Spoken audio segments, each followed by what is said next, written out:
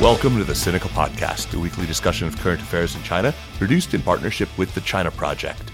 Subscribe to Access from the China Project to get, well, access. Access to not only our great daily newsletter, but to all the original writing on our website at thechinaproject.com.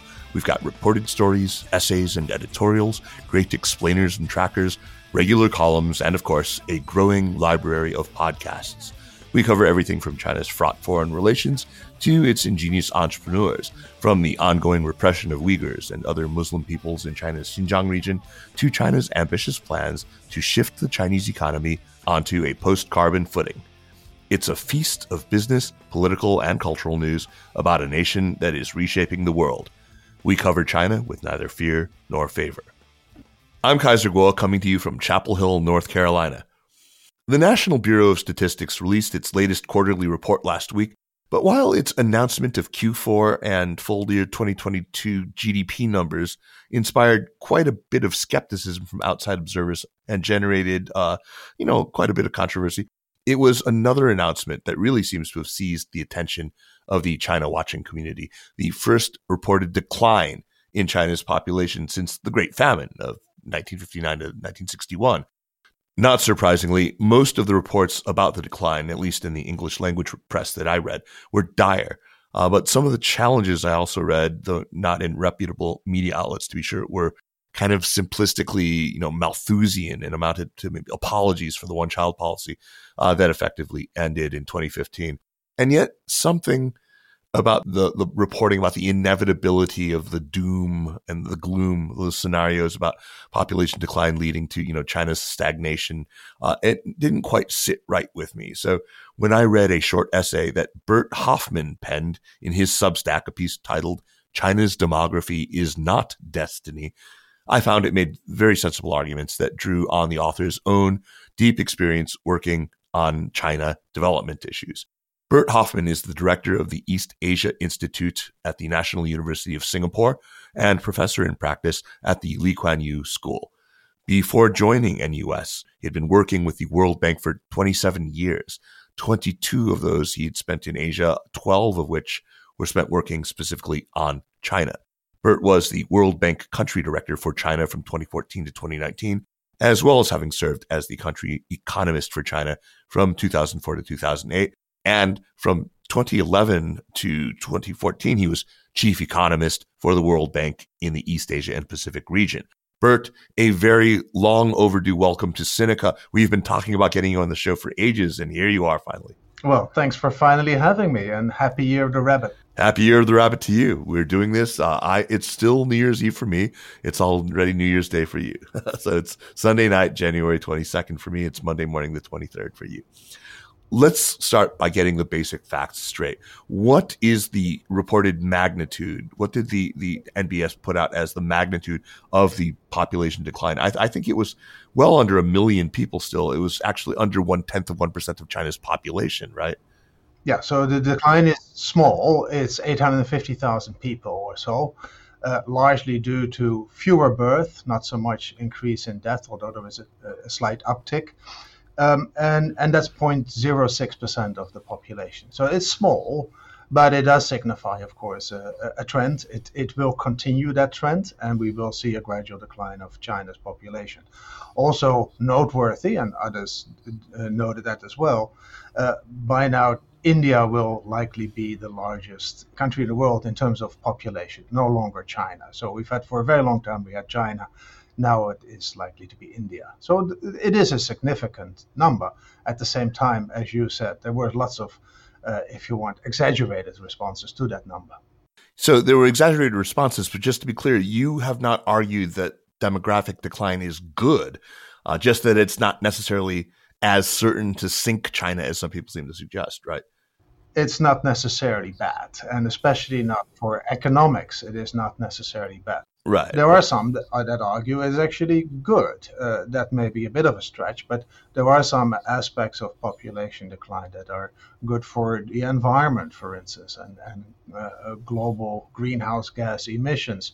That I think is true, but that is true for any country, not just China. There is a school of thought that says, well, we are over exploiting the world. We have simply too many people. those that consume more are likely to be, to be, if you want, the first candidate for a population decline rather than China, which is only a higher middle income country. Right. Those lines of argument, I mean, they have a certain appeal, but of course, at their core, they do involve coercive policies. They involve infringement on basic human rights, and it's understandable why people dismiss those Malthusian kinds of approaches. Yes, I think maybe there is an upward bound for the carrying capacity of the planet, but I think most science today says we're not there yet. In any case, look, even China's leadership, Beijing's leadership, obviously thinks it's a bad thing. Otherwise, they wouldn't be pursuing policies that are clearly aimed at arresting or reversing the decline. So with that said, what are the main reasons why China's low birth rates will prove to be such a challenge going forward? Well, first and foremost, I think it's economic growth. China did benefit in the past a lot from its demographic dividend. And almost 1/3 of growth in the 1980s and more than a quarter of growth in the 90s could be attributed to positive demographic trends, i.e., the decline in the birth rate and the fertility rate started in the 1970s, was reinforced by the one-child policies in the 80s. Mm-hmm. And then suddenly there were a lot more people working per population in the 80s and the 90s than before. That's what's called the demographic dividend. That explains quite a bit of growth in China's path. No longer over the past decade. There was no more demographic dividend. And going forward, there's going to be a demographic tax of roughly between now and 2035 of 1 percentage point growth. So that's not doom, but it does mean that other factors that determine growth would need to work harder. The second, and that is more related to policies, look, if you have a declining population, almost by necessity, you see an aging population. With that, you see more burdens, if you want, on the public purse. The old age dependency ratio will go up, and quite dramatically so, if you take a long-term perspective. And also healthcare costs will go up because more elderly people means that, they have to visit the doctor more, they get more sick. In general, not just in China, but people that are older, they spend a lot more, either from the public purse or from their own purse, on healthcare. And that's a burden on society, if you want. So those are the two big ones. There's a few other ones that you can imagine, but those are the two very big ones. Yeah, and that's plenty already to wrestle with.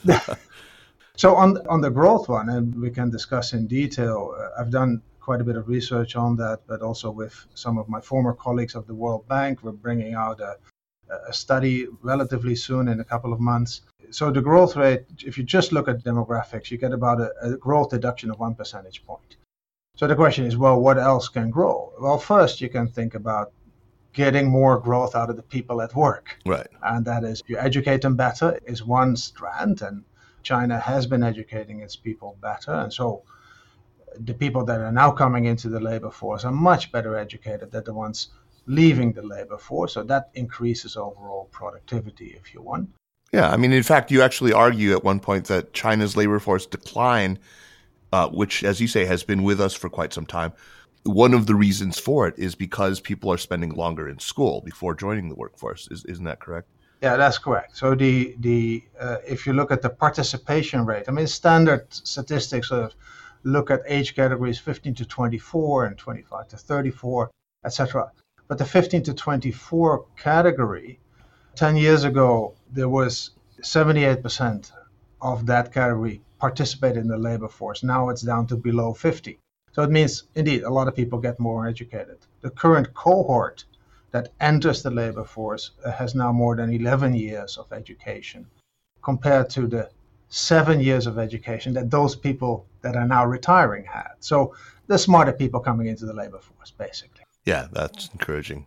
That does not compensate for all of it. So if you want, more needs to be done. The second, and that is the big question, is using labor better. And one of the big distortions in China is still the household registration system, the hukou system. Right. So it keeps people, if you want, in the wrong place, in part in rural areas, but even city-to-city migration is not as straightforward as it could be. So using people better in the place where they're most productive is going to be a big part of the policy action, in my view, going forward. That could still unlock some of that potential because, China has enjoyed this bountiful supply of inexpensive labor moving from the rural areas to the cities. So you think that by hukou policy change, there are still people left to, be moving to their more optimal places where they can add the most value? So it's still people left. It is also people that are currently working in cities without urban hukou. They're basically forced to work in a specific place. They have very little mobility from job to job. So even they are impeded to find the most productive use of their labor. But second, if you look at urban rural, there's still 30%, about 30%, the statistics are not that strong, but of the labor force working in agriculture. Well, on average, in high income countries, and China is at the cusp of becoming a high income country, it's less than three. So there's still a lot of labor that can be reallocated from agriculture to, say, manufacturing and or services where they're more productive. That doesn't necessarily need to be the people that are currently in agriculture, but it can be their children or their children's children. We're talking about long-term trends that can be expected in China. And the final one, again, it's already a policy, but not very well implemented, is to make people work longer. The retirement rate in China is now, in international comparison, very early, but also compared to China's past. Basically, it was set in the 50s, and it was 55 for women, 60 for men, 50 for hard labor. So people retire very early.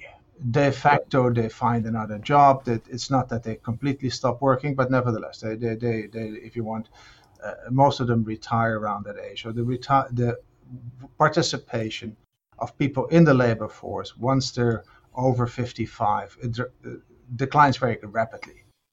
Well, if you change that, and if you encourage people to work longer, first by setting the official retirement age a lot higher, and second by basically encouraging them with financial incentives to stay longer in the labor force to build up a pension system, you can extend that quite dramatically so. And I did some back of the envelope calculations. I did a calculation that said, okay, well, what if Chinese were to retire just like the Japanese do?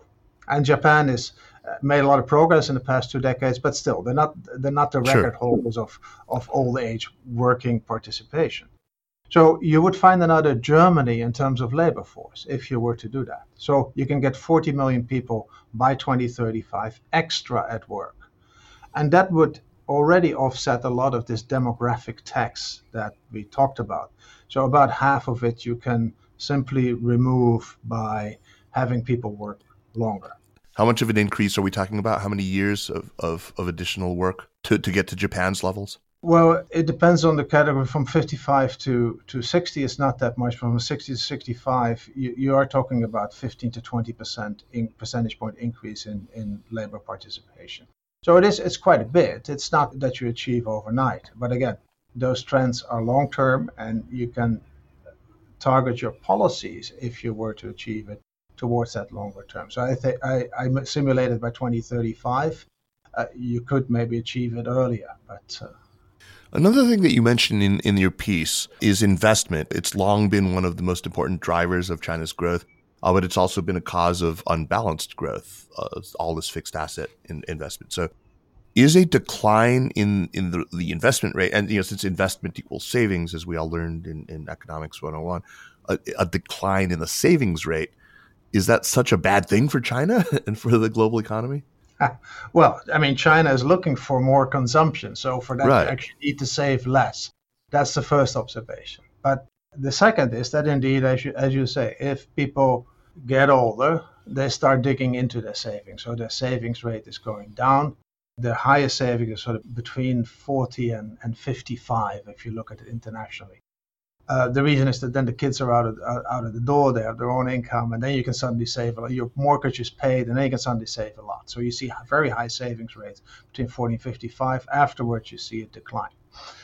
Now, that's going to happen in China, this decline. There's some estimates. The IMF has done an estimate, the only credible estimate I've seen, that really it would cost 10 percentage point of GDP of reduction in savings, maybe up to 15 percentage point of GDP by 2035. So that's a big decline. By necessity, you would then also have to reduce investment. The reason is that otherwise you get very large current account deficits, which I don't expect China to run. Right, right. But then you look at what these investments have really been doing, and particularly since the global financial crisis. And the interesting fact is, and it's a paper by Richard Hurd, and more recently we had him at a conference here, that he updated the numbers, which show that really China's high investment rate over the past 15 years has really been infrastructure, and it has been housing. So, and much less business investment. If you look at business investment, China is just about average for a middle income country. Right. But in infrastructure, China is at the absolute top. As a matter of fact, they have OECD levels of infrastructure. Similarly, in terms of housing investment, estimated to be somewhere around 18 percentage point of GDP. Some have even higher estimates, but this is Richard Hurd's estimate that I trust. That's very high. Probably, given where China is, that will gradually decline. So if you do less of investment in housing, less investment in infrastructure, and probably more in business investment, then growth can actually accelerate with less investment. It's a big assumption there on how productive your infrastructure is, and there's still infrastructure investment needed, but maybe not 15 percentage point of GDP. Less is probably better here.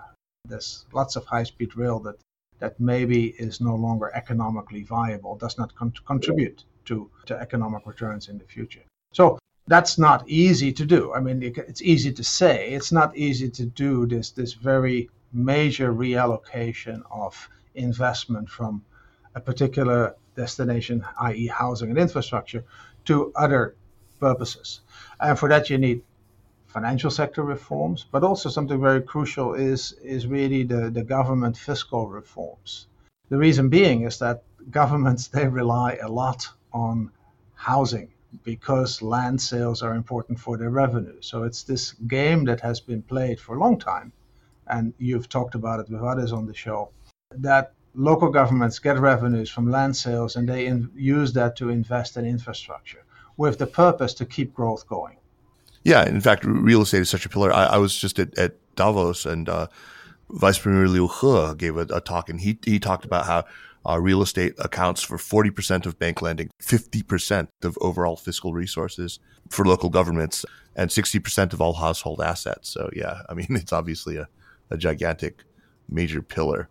Right, but changing that also means that, and we're going to talk about government services for the elderly later, but those needs particularly fall to local governments to finance. So local governments need financing. And so you need those fiscal reforms that we've been talking about a long time. Property tax is one, but probably a lot more in order to make it feasible for local governments to continue to provide a level of services that the Chinese people want. So that's not easy. It hasn't been easy because it also requires distribution from rich provinces to poorer provinces. And China hasn't been very good at that.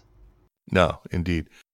You've also suggested that there is a need to massively improve what the pension system now pays out. I mean, what is China considering doing in order to address what are bound to be huge shortfalls in the pension system? I mean, private pension accounts and individual retirement accounts do exist, don't they? But how are they going to are they going to put the burden more on private pension accounts now, or? Right. So, look, for those who among your listenership who don't know, there's two kinds of pensions in China, pension systems. One is the urban worker system. That is a relatively generous system, has been around since the state enterprise reforms. And then there's the urban and rural resident system, which is a fairly minimal, very basic pension. So even today in the urban worker system, so the more generous system, that system will run out of money by the mid of the next decade. So it's a real issue. It's a real issue that needs to be addressed one way or another. The second is, in the era of common prosperity, I personally find it hard to believe that there would be such a disparity between the rural pensions and the urban workers' pensions. And the amounts are starkly different. On average, an urban worker gets about 2,700 RMB per month as a pension, and it replaces about 40% to 50% of their income, the last earned income. In rural areas, it is 100 sometimes 150 euro. So it's starkly different, and it's not something that is politically, in my view, sustainable if China indeed takes common prosperity serious. So the urban and rural resident system would need major beefing up. But that, of Right. course, increases the pension gap, the pension debt, the implicit pension debt that economists say, basically the shortfall over time. One is to say, well, okay, the urban and rural residents also need to pay more contribution into the system. Fair enough. That's one. A second one could be that the government says, well, we got so many assets, i.e., state assets. In China, by some estimates, are over 300% of GDP. Use some of those assets to fill that pension gap. And so the profits of state enterprises would have to go to pension systems rather than through new investment, through retained earnings. So that would be a great solution. But the third is that, and that you hinted at, is what China is currently pursuing. They've been talking about it for a long time now. It is actually, the regulation is in place for private pensions. And so, like in the US and other countries, on top of a government pension system, many people have basically pension insurance with private insurers. It's a Right. relatively standard insurance, but it's different from a social insurance. The social insurance is also supposed to redistribute a bit between the high earners and the low earners, and they're probably a bit better in insuring against longevity, as they say, insuring against living too long. A lot of the pension insurance give you an annuity for, say, 20 years or 30 years, and if you live longer, you still run out of money. So the insurance perspective from a public pension system is usually better than from a private pension system. I know not too many insurance representatives would be happy now, but it's especially true in developing countries, not so much in developed countries, because there they can get very long insurance indeed. So that means that indeed part of the private savings would have to go into those pension plans. And I think it's a really good prospect. And look, one of the reasons we talked about real estate, one of the reasons why Chinese invest so much in real estate is because it's their pension plan.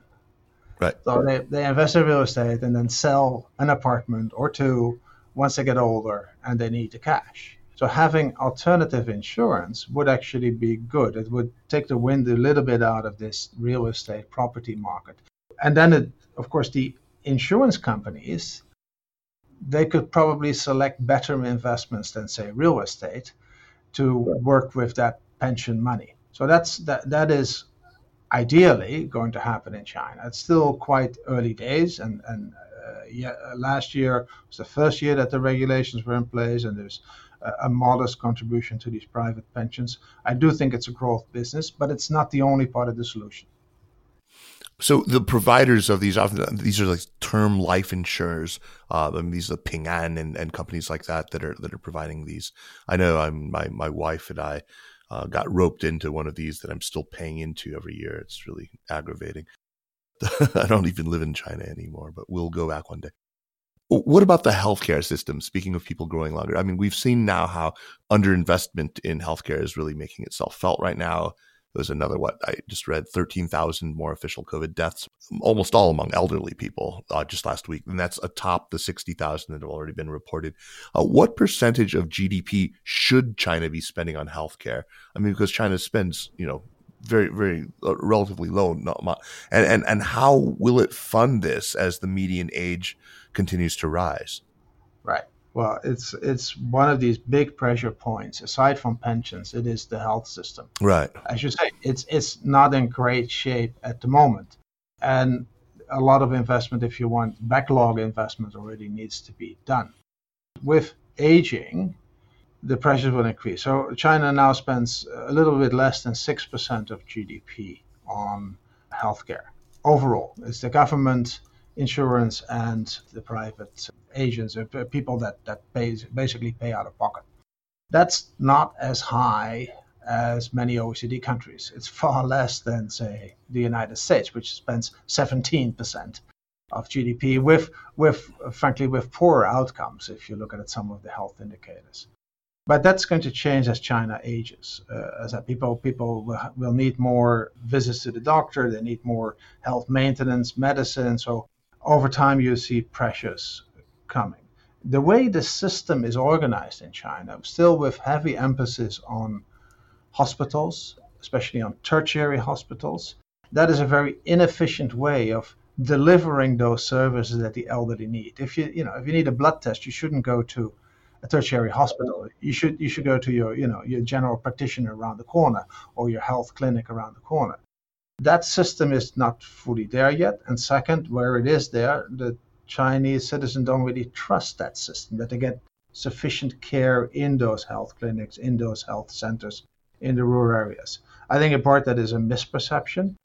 When I was still with the World Bank, we looked quite a bit into it, and we financed Anhui province and Fujian province to reform the system.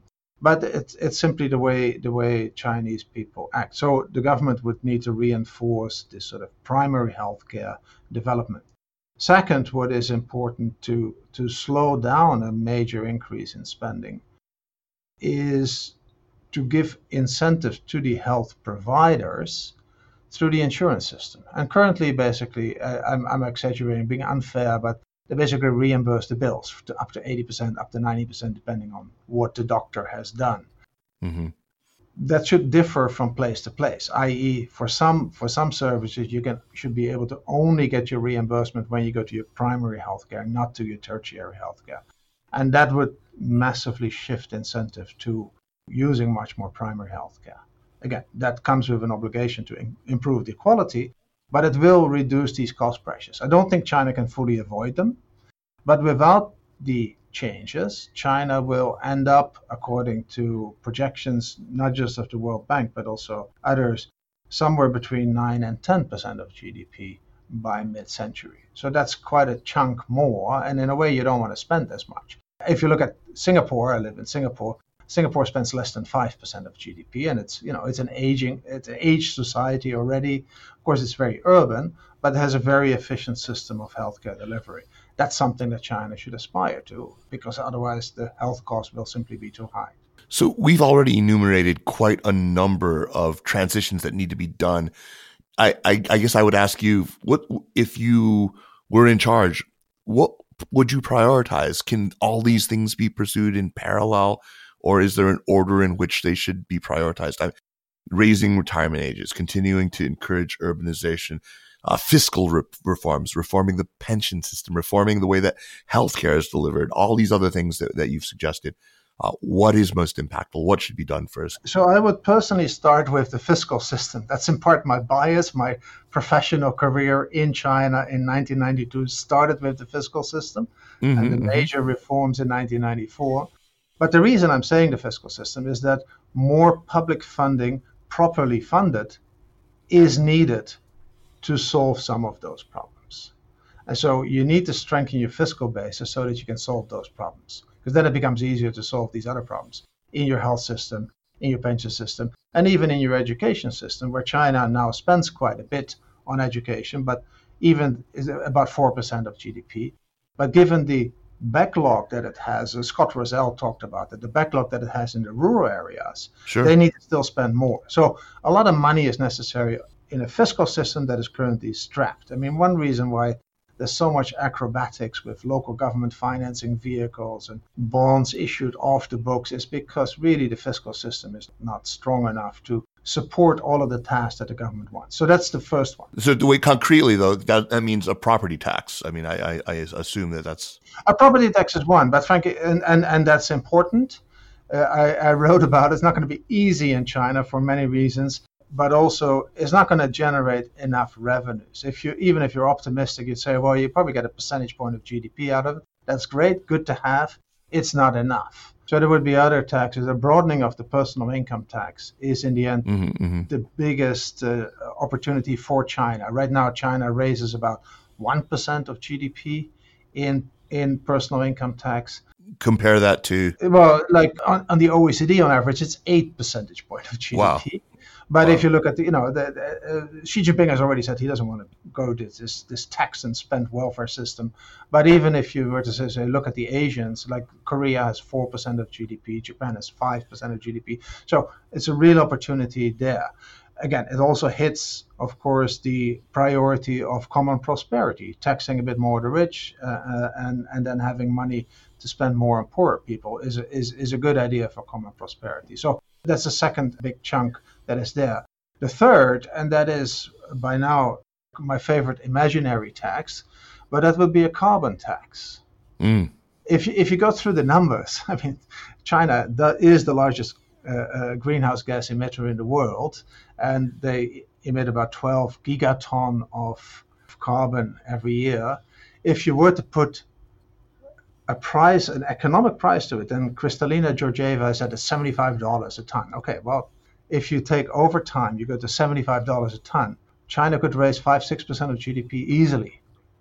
So that's a major revenue generator. You can't do that overnight because you would destroy No, your industry. no. But if you say 10, 15 years from now we're going to do it, again, it would be good for the revenues, but it would also hit one of the major priorities of Xi Jinping, namely net zero by 2060. So there is Right. revenues to be had, and I hope China will pursue them. You need to do that early because each and every one of them has administrative implications. There will be some opposition. It won't be an easy one.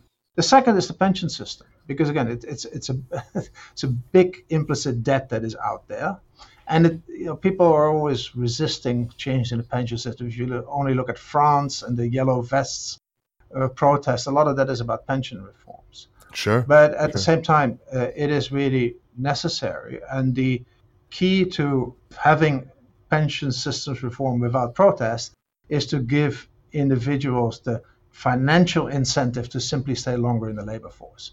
So in other words, you need to stretch your buildup of your pension and don't stop at 60 or 55, but stop at 65 or even 70. And that will over Hmm. time basically tell people work longer.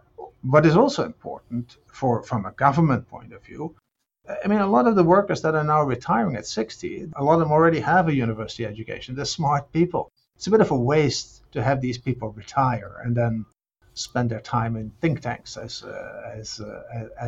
happens to be the case of a lot of government workers. So keeping them at work longer also makes sense from an economic point of view. But you need to give the incentives so that people almost voluntarily say, "Yes, I'm going to work longer because I want to work longer." Right.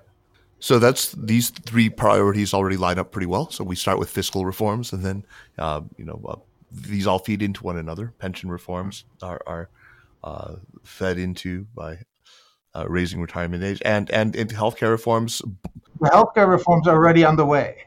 and they allow people to work longer because Yeah. if you have the better healthcare outcomes, you have a longer living, a more productive workforce. So they're mutually reinforcing. It's funny though. I feel like none of this is what the media reports about the demographic decline end up discussing, though. Instead, they focus on these measures, and I don't think this is the fault of the reporters necessarily. It's because these are the most visible, immediate actions that the Chinese government seems to take. It seems to be about increasing fertility rate. Right. I mean, and I don't think we're wrong to see the efforts to kill the cram schools, the online tutoring industry, as trying to lower the costs of child rearing, right? Things like that it does make some sense to me. Even just today, I mean, I saw in the New York Times about China subsidizing IVF procedures, in vitro fertilization, which is I think it is something that is good, of course, for people who want to have children. For the government to cover that under the national medical insurance, I'm sure that would be great, but it seems to me like it would have a vanishingly small effect on actual birth rates. But this is the sort of thing that gets seized on, not just by the media, but also it seems to be put forward by the government in response. They're not talking about fiscal reforms or about raising retirement. Well, so I mean, first of all, I think you're right. I mean, a lot of these actions, they're actually quite positive, and it's good to have some good childcare that doesn't cost too much. It keeps, especially women in the labor force, traditionally in China, still the care for the family is still burdens a lot the women. So it's great to have Yeah. good childcare so that women can participate. Smart, usually now tertiary educated women can stay in the labor force for longer, if not until 65. That's great. The second, don't forget the elderly care, because a lot of the burden of elderly care again comes to the family, and it falls on the women. So a better That's system of right. elderly care is important as well to keep that to increase that labor force participation. And there's a couple of other things that the government can do. Indeed, international experience shows that it's really hard once your fertility rate is down to get it up again. And look, there is a darker side to these targets where there's some rumors that the party demands people to have 2 children or 3 children. And of course, China has a history of the one-child policy, which is not a happy history, which is enormous hardship on families, particularly on women in the past. And even the one-child policy, this very strict one-child policy, did not result in one child. As a matter of fact, when it was stopped in 2016, the total fertility rate was 1.7. So it was a 1.7 child policy. Now, it was never back to one, despite all the measures that the government took. Frankly, going forward, if it stays with the positive measures such as better childcare and lower education costs, that's probably good for the family life. It's good for Chinese people. I do not expect to give that a major jump in total fertility. Mind you, China is already very low for its level of income. Total fertility is now around 1.2. To get a replacement, so to stop the decline, you would have to go to 2.1, and that is a very big jump. And there's no country in the world that I've seen make that jump. There's one further consideration there, because suppose you were to start doing that. First of all, it takes 20 years before those new babies get into the labor force. So it takes a long time before those measures will have an effect.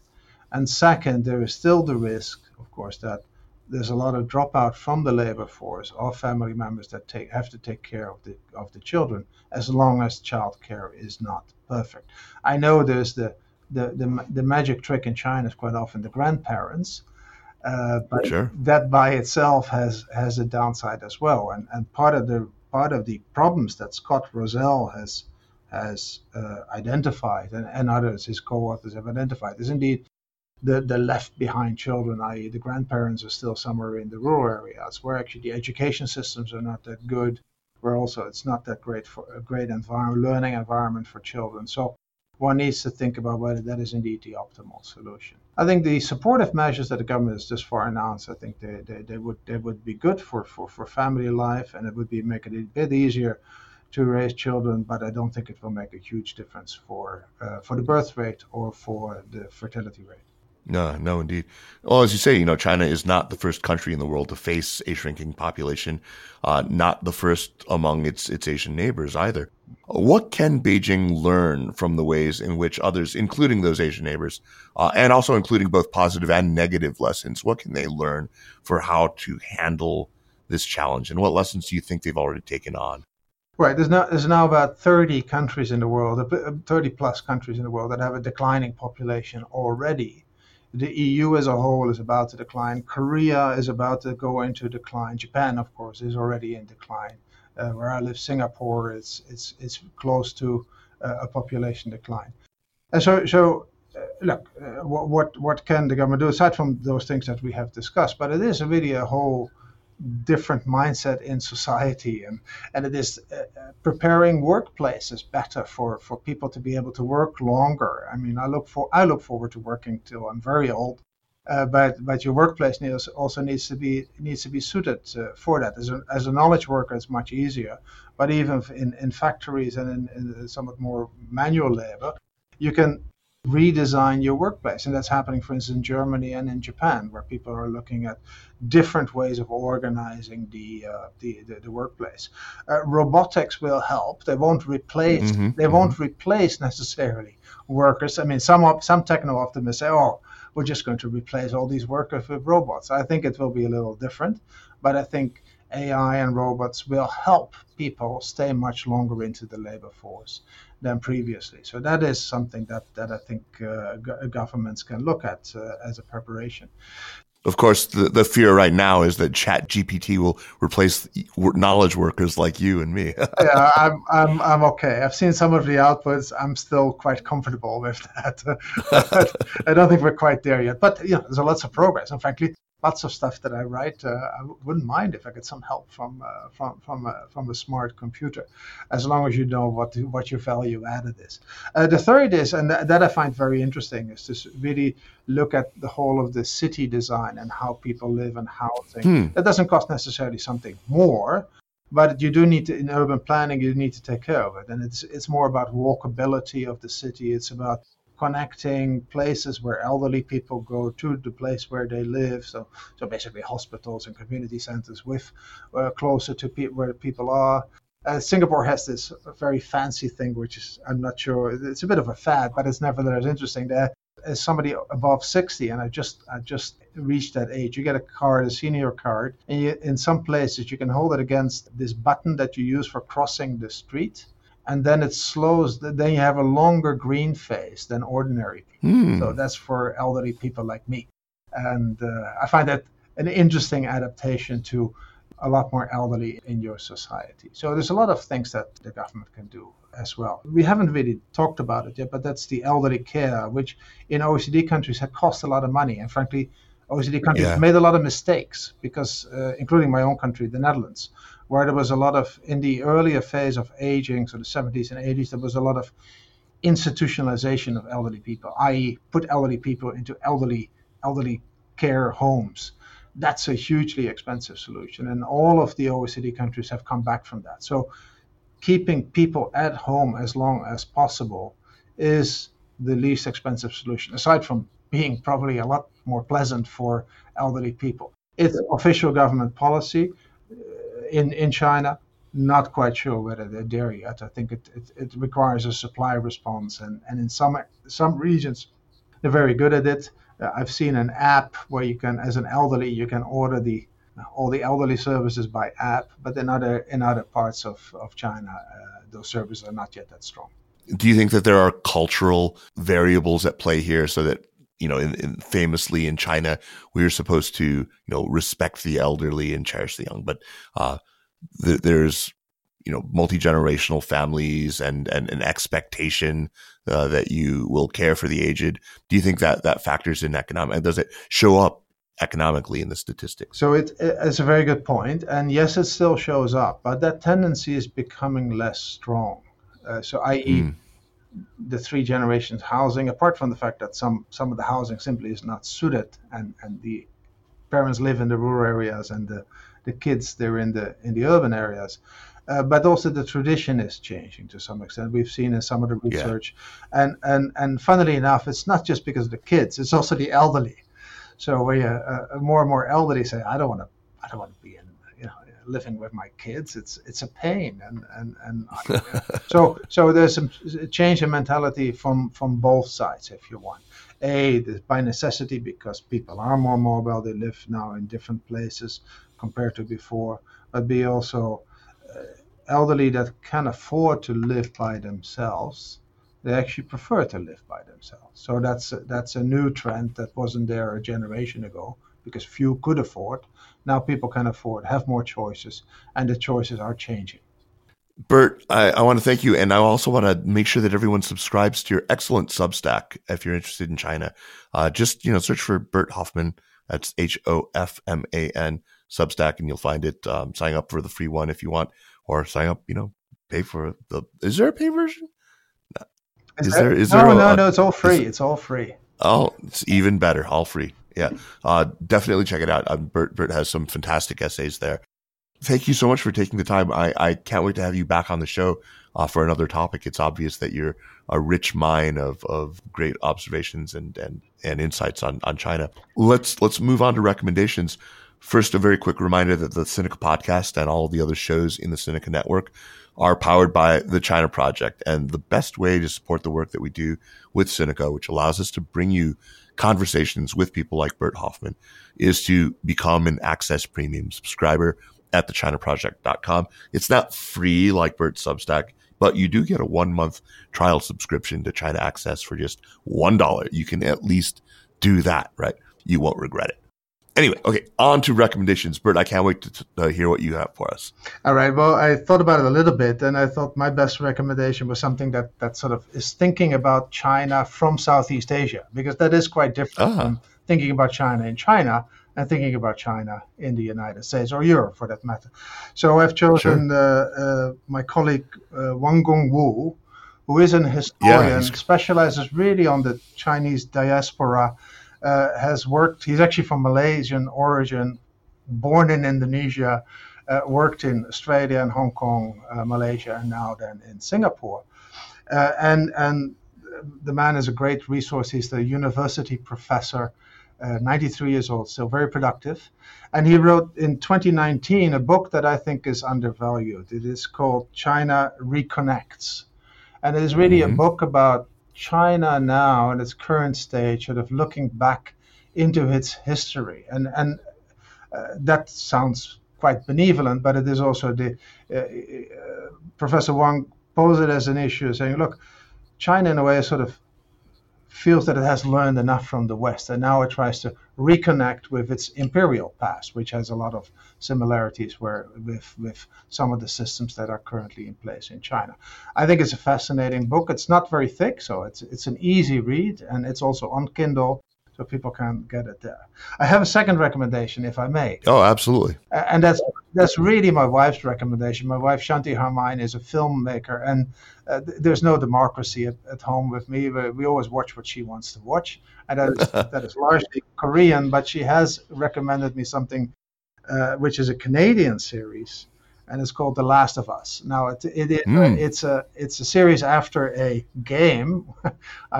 I didn't know about the game, but it's a fantastic series, basically a post-apocalypse type of setup, but with very interesting, great writing and deep meaning. So it's in HBO Max. You can watch it. Yeah, I'm about to tuck into it. I'm looking forward to it because I heard that it's the same people who did Chernobyl, the HBO show. So I mean, it can't be bad. Yeah.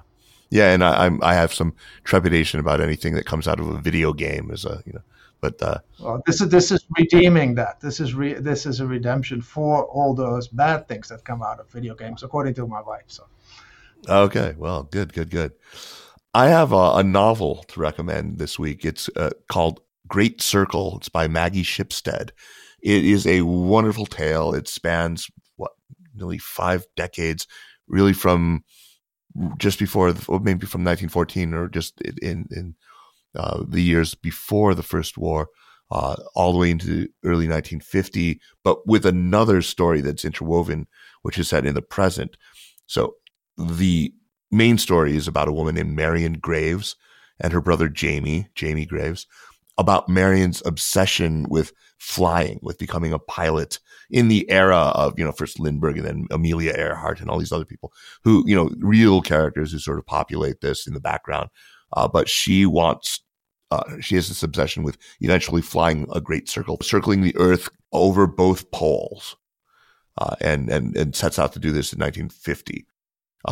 Meanwhile, in our present time, there's a first-person account that's interwoven in it, told from the point of view of a Hollywood actress who is a big celebrity because of some, teen show, some Disney-like show, and then a successful kind of romantic fantasy series where she's this, big star chased around by paparazzi doing dumb things. But she wants to take on a serious role. She wants to play this woman flyer, Marion Graves, this female pilot. So it's a wonderful story. The circle metaphor is in there a lot. Great writing, really fully realized characters. I enjoyed every bit of this. Really good, strong sense of history. The writing is so strong. I cannot imagine anyone not liking this novel. So check it out. And thanks to my sister Mimi for recommending it to me because it's really good. Great Circle by Maggie Shipstead. Well, Bert, thank you so much, and happy Year of the Rabbit to you. Thank you for having me. It was a great pleasure. Indeed. Happy New Year. Is it your Benmingnian? you said you just turned 60. So are you a rabbit or? I'm a tiger. I'm a tiger. You're a tiger. Yeah. Okay. All right. Well, you got through Urban Mingnian. It was a pretty rough year, though. I mean, I do take some responsibility. Being a tiger, takes some responsibility. But I hope the rabbit is the calming, reflective influence that it is supposed to be. I hope so too. Thank you so much. Really enjoyed talking to you. The Sinica podcast is powered by the China Project and is a proud part of the Sinica Network. Our show is produced and edited by me, Kaiser Guo. We would be delighted if you would drop us an email at sinica@thechinaproject.com or just give us a rating and a review on Apple Podcasts, as this really does help people discover the show. Meanwhile, follow us on Twitter or on Facebook at the China Proj, and be sure to check out all the shows in the Sinica Network. Thanks for listening. We'll see you next week. Take care.